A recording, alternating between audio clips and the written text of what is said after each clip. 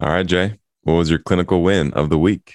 Yeah, so I had I take on students for other PTs who they're either like gone on continuing ed or they're helping teach in the USC program. So I had this one student and he was had him for 2 days, and just as a generalized clinical win, I felt like I was able to teach him quite a few things, especially like practically. Like I guess he hasn't been seeing a lot of shoulders. Hmm. So I had like four adhesive capsulitis shoulders on my Wow. schedule that day. So I got to teach them a bunch of different techniques as far as like pain. If like they're not tolerating supine, let's get them in sideline. You can even throw tens on them while you're doing those things, a bunch of other things. And so just I felt like a lot of education in clinic was really cool. And at least right now in my career, I think that's what I prefer is more Hmm. like clinical education, since I've had both um, like didactic in the program too Yeah. as a lab assistant. So yeah, that was my clinical win. Just hanging out with the student, teaching some things, passing on my early 6 months of experience. Yeah. A lot of frozen shoulders up there. Is that one of the more common things you guys see? Is it more lower body or upper body at Marengo? I mean, oh man, it's we have these Marengo specials. Like I just had this eval who was like post concussive, which is on topic today. Yeah. She had post concussive syndrome, which was like previously. She has fibromyalgia. She has like hypertension. She has quite a few other things, like a lot of Hmm. biopsychosocial issues going on. She came in with left shoulder pain, and so like but it wasn't adhesive capsulitis, and so like we get a lot of that. We get Hmm. post COVID, yeah, like status post COVID How is your patients. post-COVID patient doing? The long haul? The one that I'm seeing right now, he's doing good. He's still not walking as far as he'd like, but he feels more confident with his breath, and he's like able to really be aware of when he starts to feel his anxiety coming up because he feels like he can't breathe. Hmm. So he's walking a little bit further. He's happy. He doesn't seem like he's Okay. having too much limitations for his life. Just the walking right now for him. Yeah. Um, but yeah, I mean, we get everything and anything. Like, yeah, we get it all. But we do get a lot of like very complicated, moderate to high complexity Hmm. patients coming in. So I know when I leave, most things will probably feel like cake. I'm like, oh, Yeah. you got this thing? Okay. That's so awesome. That's so awesome. And you So hear we'll back see. from the army soon, probably this week, right? Next week? Soon. Yeah, soon. Yeah. So I'll let you know, man. I'll be all you can be, right? Is that the one? Oh god, that's your slogan. Yeah. I can't remember. Yeah, I haven't kept up to date with all the slogans. Yeah. The Yeah, with Marines is Navy. the Marines is like the few, the proud, the Marines, I think is theirs, but I didn't know the Yeah. armies. Yeah. What's in the Navy? They're like just Navy strong. I don't Yeah, know. something like that. Yeah. We gotta bring them all up and then have the viewers rate them. Which one's the coolest? Yeah. For me, clinical win of the week. So, like I said, a couple weeks ago, I got to go to Chris Powers and the Yeah. Movement Performance Institute's lower quarter functional biomechanics screen, and that was a great 2 day course. Glute Max cures cancer is definitely what I learned from that. So everything is Glute Max for that guy. Hip strategy, hip strategy, hip strategy, and bringing that again, translating a little bit of that to the clinic. These last couple of weeks has been cool to see more activation and people feeling like they're getting their glutes firing and just focusing on again. One other thing that I took from that talk was with balance because a lot of Mm, like chronic ankle instability, you get patients on a foam pad or something standing up, single leg balance on a foam pad. And mhm, his kind of argument was he doesn't do a whole lot. He does some of that for chronic ankle instability, but he does a lot of hip focused balance as well. So with him, he's like, if they're moving too much at the ankle and then we're putting them on a foam pad, we're kind of teaching them to, again, use those muscles in the foot, which isn't necessarily a terrible thing. But he doesn't want them overusing those intrinsic foot muscles too much or, you know, mhm. all the time and not using everything up at the hip as well. Cause he's big into getting balance from the foot and from the hip. So he's like, I think if we just put them on foam pads and only train balance that way, we're kind of over relying on just getting their foot to be stronger or just maybe even making the problem worse because we're making them do more movements at the ankle. So he has patients get on the blue side of the Bosu ball, and just you're basically kneeling on a Bosu ball, and you're trying to bring your other leg into the air, like almost like a Captain Morgan kind of thing. And then you're just like going through hip mobility kind of stuff while kneeling on a Bosu ball, and your hip is trying to stabilize you. So that was an interesting way that I've never thought to do balance training before, is being kneeling on a blue side of a Bosu ball to get the hip turning on as well, not just at the foot. So okay, so you have your right, let's say you have your right knee on the blue side of a Bosu ball. Your left, you're in like a split squat almost position. Yeah. Okay. So yeah, I would have like if my right knee's down, my left would be up at 90 degrees, like 90 hip, 90 knee angle. And then you're just trying to either hold that isometrically, or you can kind of go around from like external back to neutral to make it harder. So dude, yeah, Chris Powers booty boot camp. Yeah. Training the hip for balance, not just the ankle. So that's kind of one thing I took away. So been making some people do that and challenging them in new ways. So that's awesome. Been a win at Elevate so far, but that's about it, man. Ready for this solo episode? Another 2-5 research one? Oh yeah. Let's do it. Welcome to 2-5 Physios, the podcast where Tyler Smith and Jordan Spradlin, two doctors of physical therapy, discuss their journey towards financial independence, self-development, PT research articles, and host in-depth interviews with physios in the field.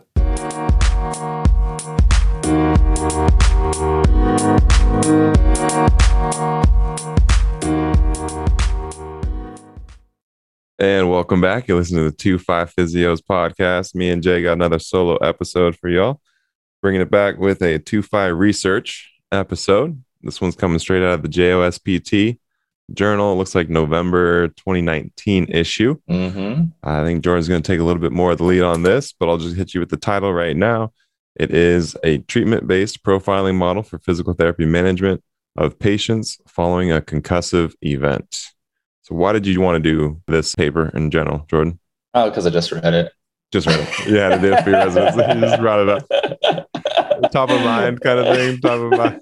Didn't know if you have you ever had concussions in football before? Is this like a personal? Dude, it is. When I was playing Pop Warner, I was like 11 or something. Yeah. I remember for a week, I was like, man, my head really hurts. And but I had no idea why. I was like, man, and I probably, it's probably why I got 2 Fs in that year. Wow, it all makes sense. So I definitely had one concussion when I was younger. I believe that was it. Okay. But yeah, I mean, it's just we were discussing both like vestibular ocular rehabilitation and concussions the past couple weeks here. And in school, I didn't feel like I was very, we were exposed to it, right?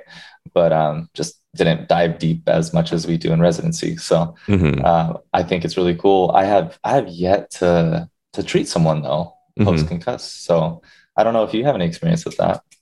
No, I mean personally, not even. I grew up playing ice hockey, but fortunately, been clear of concussions in my whole career. But teammates obviously have gone through the ringer with that too. So I've seen a little bit of, what the ATCs are doing and kind of stuff immediately after a concussive event. And I had one while in PT school. We were at a game in Arizona, and I feel bad because it was a pass that I made to this guy, and then he got lit up, and he definitely had like a stage 4 conky. Like it was bad. He memory issues, and he was just acting, definitely irrational and not his usual self. So he would probably have been in the system rating of the severe symptom management category we're going to talk about a little bit later. But yeah, Jordan's going to get into that about how severe, how to stratify these kind of patients and all that. But so I have had some teammates with some severe kind of TBIs and concussions, but personally, no. Yeah. So I mean, I'm hoping to, because it's really interesting. Like it really challenges. It seems like a really good challenge for physical therapists too, to really incorporate a lot of like their clinical reasoning and just focusing on multiple multiple body systems to treat at the same time. So in order to get these people better, because a concussion is essentially an injury to the brain that results in like a temporary loss of normal brain function. And what's great is most of them resolve within like 7 to 10 days. I know in the paper they talk about adults probably 14 days and children could be up to 4 weeks. But the majority of them do resolve themselves with rest and like active rest in a couple of weeks. But there is a small percentage, about 25% of individuals who have prolonged symptoms, which can be classified as post-concussive syndrome. According to the ICD-10 definition, it's just a history of traumatic brain injury with 3 or more of the following symptoms, which could be headache, dizziness, fatigue, irritability, insomnia, all these different things, and like other symptoms. If you go to, there's this other website called rethinkconcussions.upmc.com, and they list a few different concussive symptoms, such as cognitive, just like difficulty thinking, difficulty concentrating, anything along those lines, memory issues, sleep being affected, emotionally like labile and irritable, and increased anxiety. And then also with physical, you can have post-traumatic migraines, diplopia, double vision, vestibular balance issues, fatigue, and cervical neck pain, and all that good stuff. So those are all things that come along with the concussion. And something I was introduced to a little bit more was a classification system of post-concussive disorders for these people who are still like just dealing with these symptoms even after the allotted time where most people get better. Ellis in 2016, they brought out or introduced this classification system, which is where they categorize it into 3, where there's like physiological post-concussive, and then there's vestibulo-ocular and cervicogenic. And so physiologic is more like a global, at least some of the symptoms, they're more global: pounding headache, light sound sensitivity, physical and cognitive activity can exacerbate the symptoms more so. And then vestibulo-ocular, their symptoms might more likely be brought on with extended periods of like reading or focusing, or when you have to convergence is one of the tests that most neurologists even do for people to assess. That's one of the small tests to assess for concussions. And then cervicogenic post-concussive disorder is usually like a dull occipital headache that can be elicited by activities that require like prolonged neck stabilization, where you're holding your neck pretty still for a prolonged period of time, or just movements, in general. Cervicogenic, like end range movements, might bring on a headache or something along those lines. So those are like some of the 3 general categories for post-concussive disorders. And normally for people who do end up like that, the kind of risk factors for that is prior history of migraines, prior history of depression, anxiety, or mental health illness, and a prior history of concussion. And I think the prior history of depression, anxiety, and mental health illness is interesting because in the current paper, they talk about these contextual factors that might affect a person's recovery, which could be one being like resilience. If you have that resilience type mindset, that grit, that can help you get better faster. But also if you have negative thoughts or fixation on negative ideas, or catastrophization of your symptoms, could also decrease your ability to get better faster. So those are all things to consider. And as far as concussions in general, even though, I don't know, we haven't seen anything, I'm hoping by the end of the year, we should get something. I have people upstairs who I could be like, hey, can I see this person or this type of people? I think that's what I need to do. Have you seen anyone from a fall potentially? Because I know you work with some older populations. Have they had anything like that? Not even. No, the older patients that I have, a lot of times they have like vertigo issues and other, like vestibulo-ocular dysfunctions, but nothing related to specifically like a fall TBI kind of thing yet. So hopefully it stays that way. But the one lady I see home visits, 90-year-old, hip fracture. She didn't hit her head or anything. She just went straight on her back basically. So didn't fortunately hit her head on anything else, and she was able to call for help and get up. But yeah, no, nothing fortunately, yet with any patients. So, All right, that's good because I mean, about a third there in the paper yeah. they threw out a survey to PTs, and about a third of PTs reported their patients had sustained a concussion from a fall or a motor vehicle accident. So not something sports related or recreational related, Right. which is about 4 million per year in the U.S. as of right now. Mm-hmm. And and in the military, the reports are about 85% of military traumatic brain injuries are concussions overall. So very common in those sports and military tactical athlete type population. And as far as when we as physical therapists are seeing them, usually 2 days to 3 weeks out from their mechanism of injury.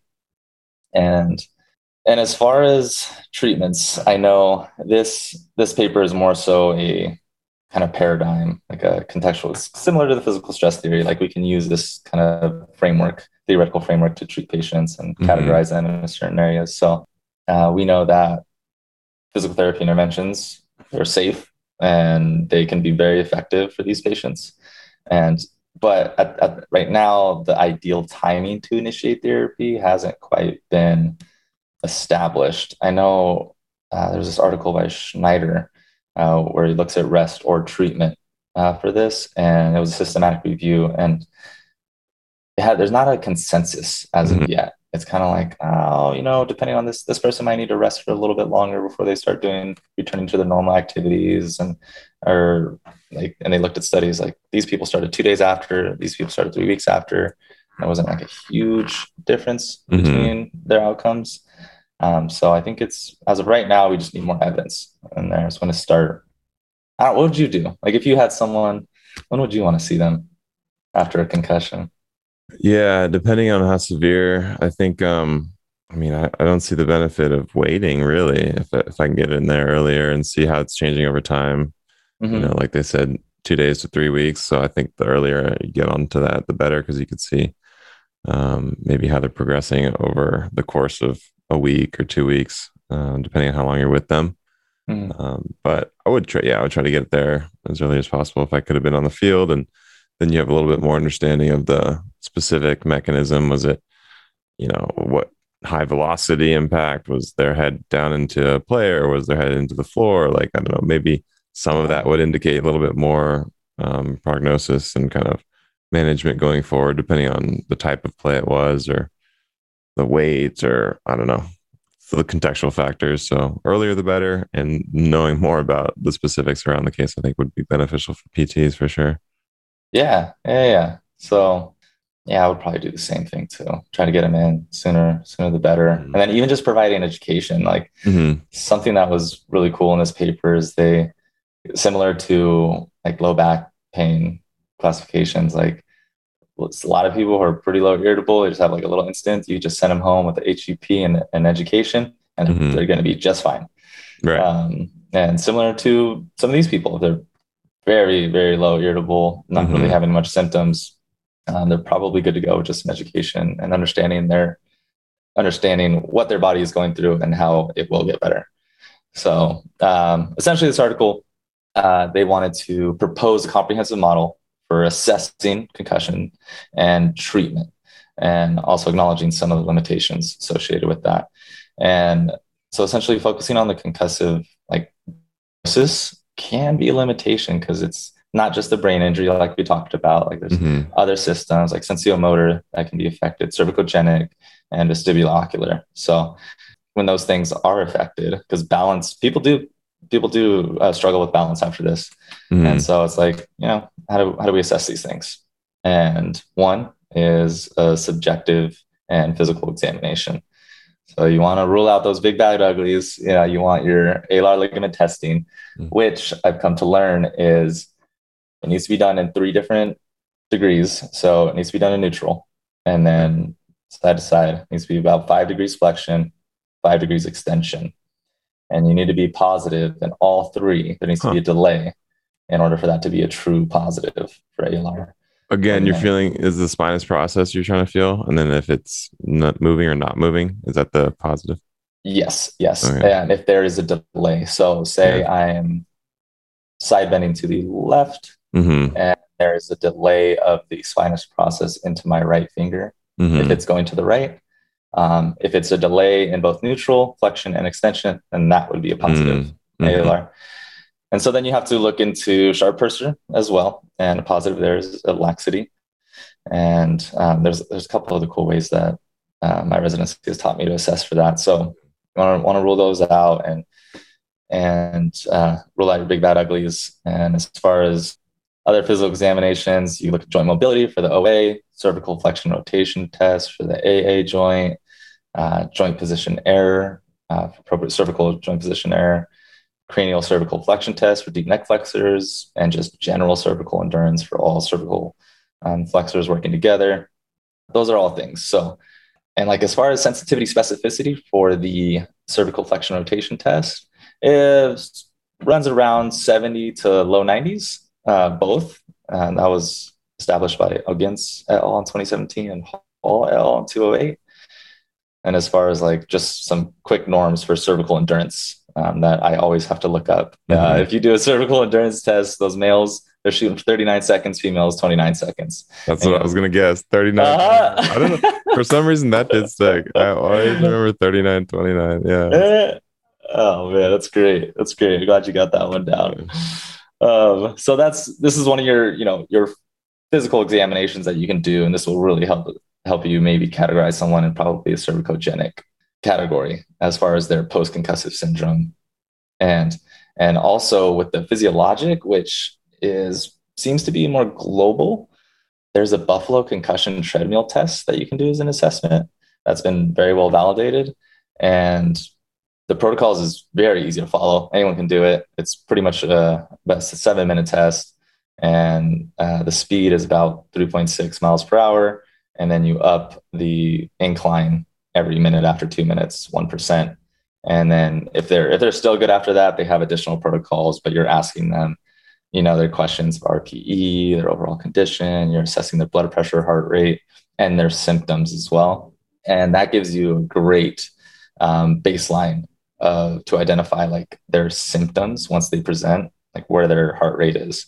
And if you wanted to prescribe them some aerobic exercise, you'd be like, all right, you're 80% of your threshold symptom heart rate for 2 weeks. We're going to try that there.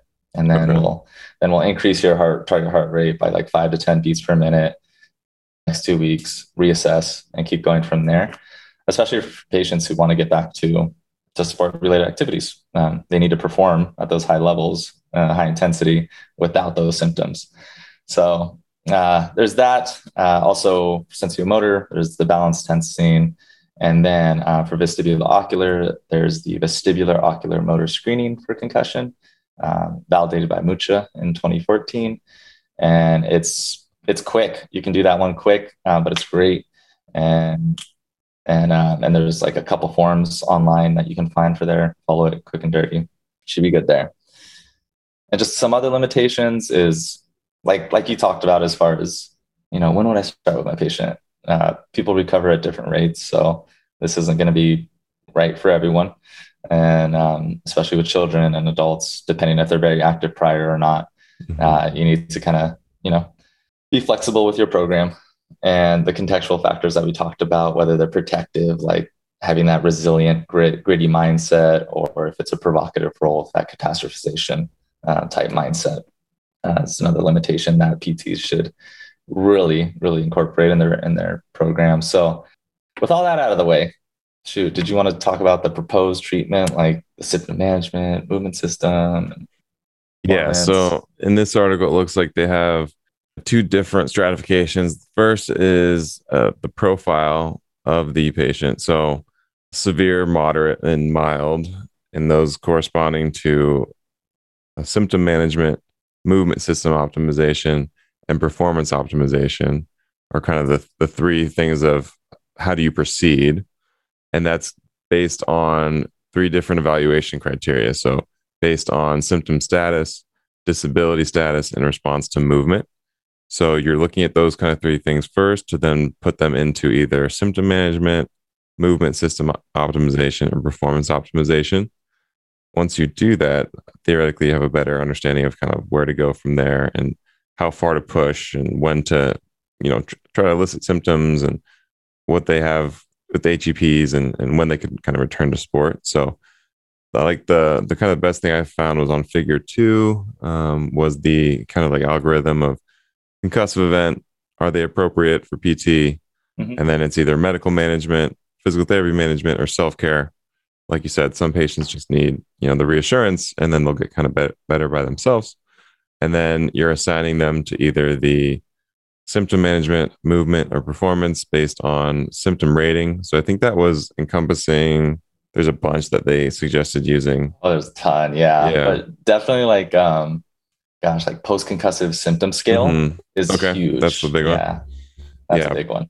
Global severity index, positive symptom distress index. So those kind of objective things there. Their disability rating, again, that's Mhm. a subjective questionnaire that they're getting based on their own deficits that they're finding. And Yeah. then the response to movement. So that's more of the objective stuff, which including what Jordan was saying, eye movement, head movement, neck movement, full body, and then visual field movement. Yeah, so that's exactly it. So like you take all three of those, you get the symptom status based on like post-concussive symptom scale, which is their perceived, which and then also like with the VOMs, you're you're assessing all of those things. Like how dizzy are you feeling? How are like your overall symptoms? Like are you having any headaches coming on right now? So you're assessing all those things to see like where their symptom status is. And the disability status, that's also some patient-reported outcomes like the neck disability index Mm-hmm. or the patient-specific functional scale. Have you ever used that one? Because I wasn't introduced to that until USC. No, I usually basically use NDI for everything, neck disability index. Yeah. Yeah. Okay. I Yeah. really like the patient-specific Is it? functional scale because it's just three activities that you have them, and it's like fill in the blank. So it's their top three activities, Okay.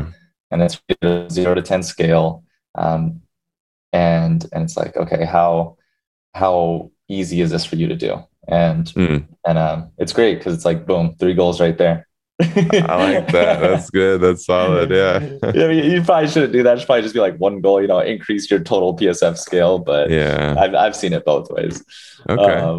But yeah, so that's the disability status, and then your response to movement, like Ty just said, you can do standardized testing such as the bomb, or you can even do like some work or sport related activities. Like if their symptom status and disability status is very low, Mm-hmm. they're none to mild or low, then you can do like in a controlled setting something that will bring on their symptoms, which is likely only going to be when they're doing those symptoms. Mm-hmm. And so you essentially take all of those things, symptom status, disability, response to movement, and then you put that all together, and then you treat them based on their profile. And what was really great is they had a couple case examples, which was Mm-hmm. nice. So like someone who is super moderate to high symptoms or disability is high, the response to movement, right? It's like it's similar to someone with a joint that's like that, very highly Mm-hmm. irritable, moving. You're just going to do some symptom management. You're going to do patient education, try to decrease the frequency of their headaches or their dizziness or their double vision. You can try to decrease the frequency of those things and the severity of those things with education and gentle progression towards daily activities and getting them back to those activities. Same thing with if you move into the movement system optimization, you can probably work towards more like the vestibular-ocular one training, which that's the one where like you have a piece of paper with like an X on it, and you hold it out. You have the patient hold it out in front of them, and they just move their head left to right. And you can have them start off slow. Working with some vestibular therapists, the goal is to get that maybe to 150 beats per minute, like left to right, 150 beats per minute, being able to use that as a target. Mm-hmm. And as you do all these things, these habituation trainings, something to be aware of is you can bring them up to like their global symptom, 0 to 10. You can Mm-hmm. bring them up to like a 7 to 10. You don't want to go on past that, but their symptoms also shouldn't last longer than 15 minutes when you're Mm-hmm. doing habituation training. So you always want to keep that in mind if that's the case. And so that would be someone with like movement system optimization. You can start to introduce those things. You can even do joint position error training.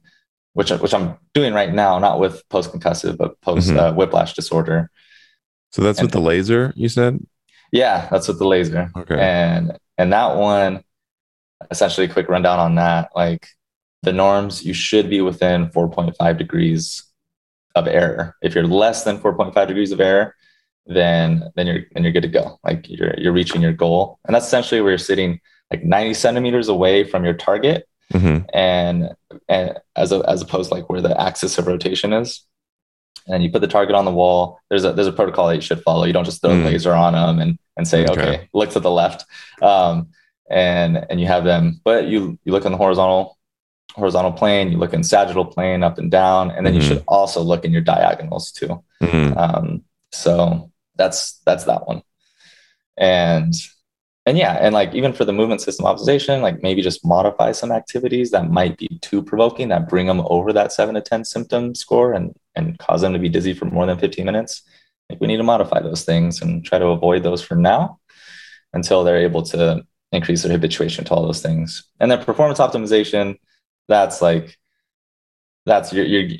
doing really well. It's just towards that end point when they're like really reaching those high levels of activity that they start to get a little dizzy or they get their symptoms on there. So you want to train in those areas for them. They had a couple good cases in here. I don't know. Did you want to go over one of them or? They do kind of go into the weeds with that, but it is actually super useful. Yeah, like they have a case 2 on table 3, and this is like a young basketball player. So his symptom like status. Yeah, they looked at of quite a few things up top. They looked at total symptom score. They talked about subjectives, feeling down, feeling like being in a fog, difficulty concentrating. They asked him his aggravating factors, his headache, his dizziness, his irritability. And then when they got to disability rating, they used like a dizziness, headache, disability. They used the HIT-6 for disability raising. And then for his response to movement, they looked at neck movement. They looked at eye movement. They looked at visual field movement. They looked at full body movement. So they did all those objective measures, right? Just to see his response. They even looked at sensomotor joint position error. And so they looked at all those things. And they also took into account those contextual factors being his like socioeconomic status, his cognitive, his psychological, his general health and lifestyle. They took into all account those things. And based on that, they put him he fit into more of the movement system optimization category based on those figures. So in real life, that's a lot to ask of a PT to do. I feel like that's tough. Like I don't think I'm going to be doing all of that. If I were the greatest PT in the world, yeah, for sure. That is a lot. Like 2-hour evals for that. But I know, right? But yeah, I mean, that's it. I think it's a great like theoretical framework at least to have, and it gives you a bunch of different patient-reported outcome measures, and so that like when you do see someone post-concussive syndrome, or even just they're just post-concussed and they don't necessarily are like an ICD classification, you can use this to help guide your treatment. You can classify them into a treatment protocol and go from there. That's pretty good. Is there any what would you say is the most useful thing you took from this paper, if you had to just wrap it up in like a bullet point that the audience can take with them? Yeah, the most useful thing I think from this paper is being able to, because I know I still struggle with this, is getting kind of caught up in all the noise. Like there's so many things going on with someone, and being able to really like funnel it down into just a few categories here are the most important things that you can target and make effective change in with objective measures is, and then the patient reported outcome measures is the most useful thing as far as like this categorization. I love them. I love my categories. Categories are nice. It helps us. I love algorithms. I love categories. Yeah. I think knowing when to push. It says with the movement optimization, such as vestibulocular reflex pattern 1 can be prescribed at an intensity appropriate to cause a mild to transient increase in dizziness. So that was interesting. Of like you're trying to provoke a little bit of symptoms, movement system optimization, stratification. So not being afraid to push into a little bit of symptoms when they're in that middle tier and kind of seeing how long it lasts. Sometimes we don't think to do that with concussion. We're just very hands off and trying to, be as protective as we can. But I think for me, learning that when they're in that kind of moderate tier, we can push into mild and transient increase in their symptoms and then kind of monitor from there. So I guess I'll kind of take that as a way to maybe not just back off and kind of bringing the more active recovery into some of these patients, if I see them in the clinic, would be useful for me. Yeah. That's easy to do as PTs. Like, you don't want them leaving feeling like crap and dizzy all the time. So right. Huge. Huge. All right, Jay, any final thoughts on this article? No, that's it. Taking a run with it. It was published in November 2019, JOSPT. Title, again, to wrap up for you guys, is a treatment-based profiling model for physical therapy management of patients following a concussive event by Al-Salahin. Perfect. I think that's how you pronounce that one. I think I'll give you a pass on that. Yeah, I'll give you a pass. For sure. All right. You can find us on the 25physios.com or email us at info@25physios if you want to hit us up with any questions, comments. If you're gunning for a Trader Joe's gift card, or apparently we're giving those out now. So yeah, Jordan will sign these. I'm assuming Jordan's gonna fund these as well. So look for those in your inbox, and we'll go from there, guys. All right. Take care. Thanks for listening to the 25 Physios podcast, where we bring the fire mindset to the physio lifestyle.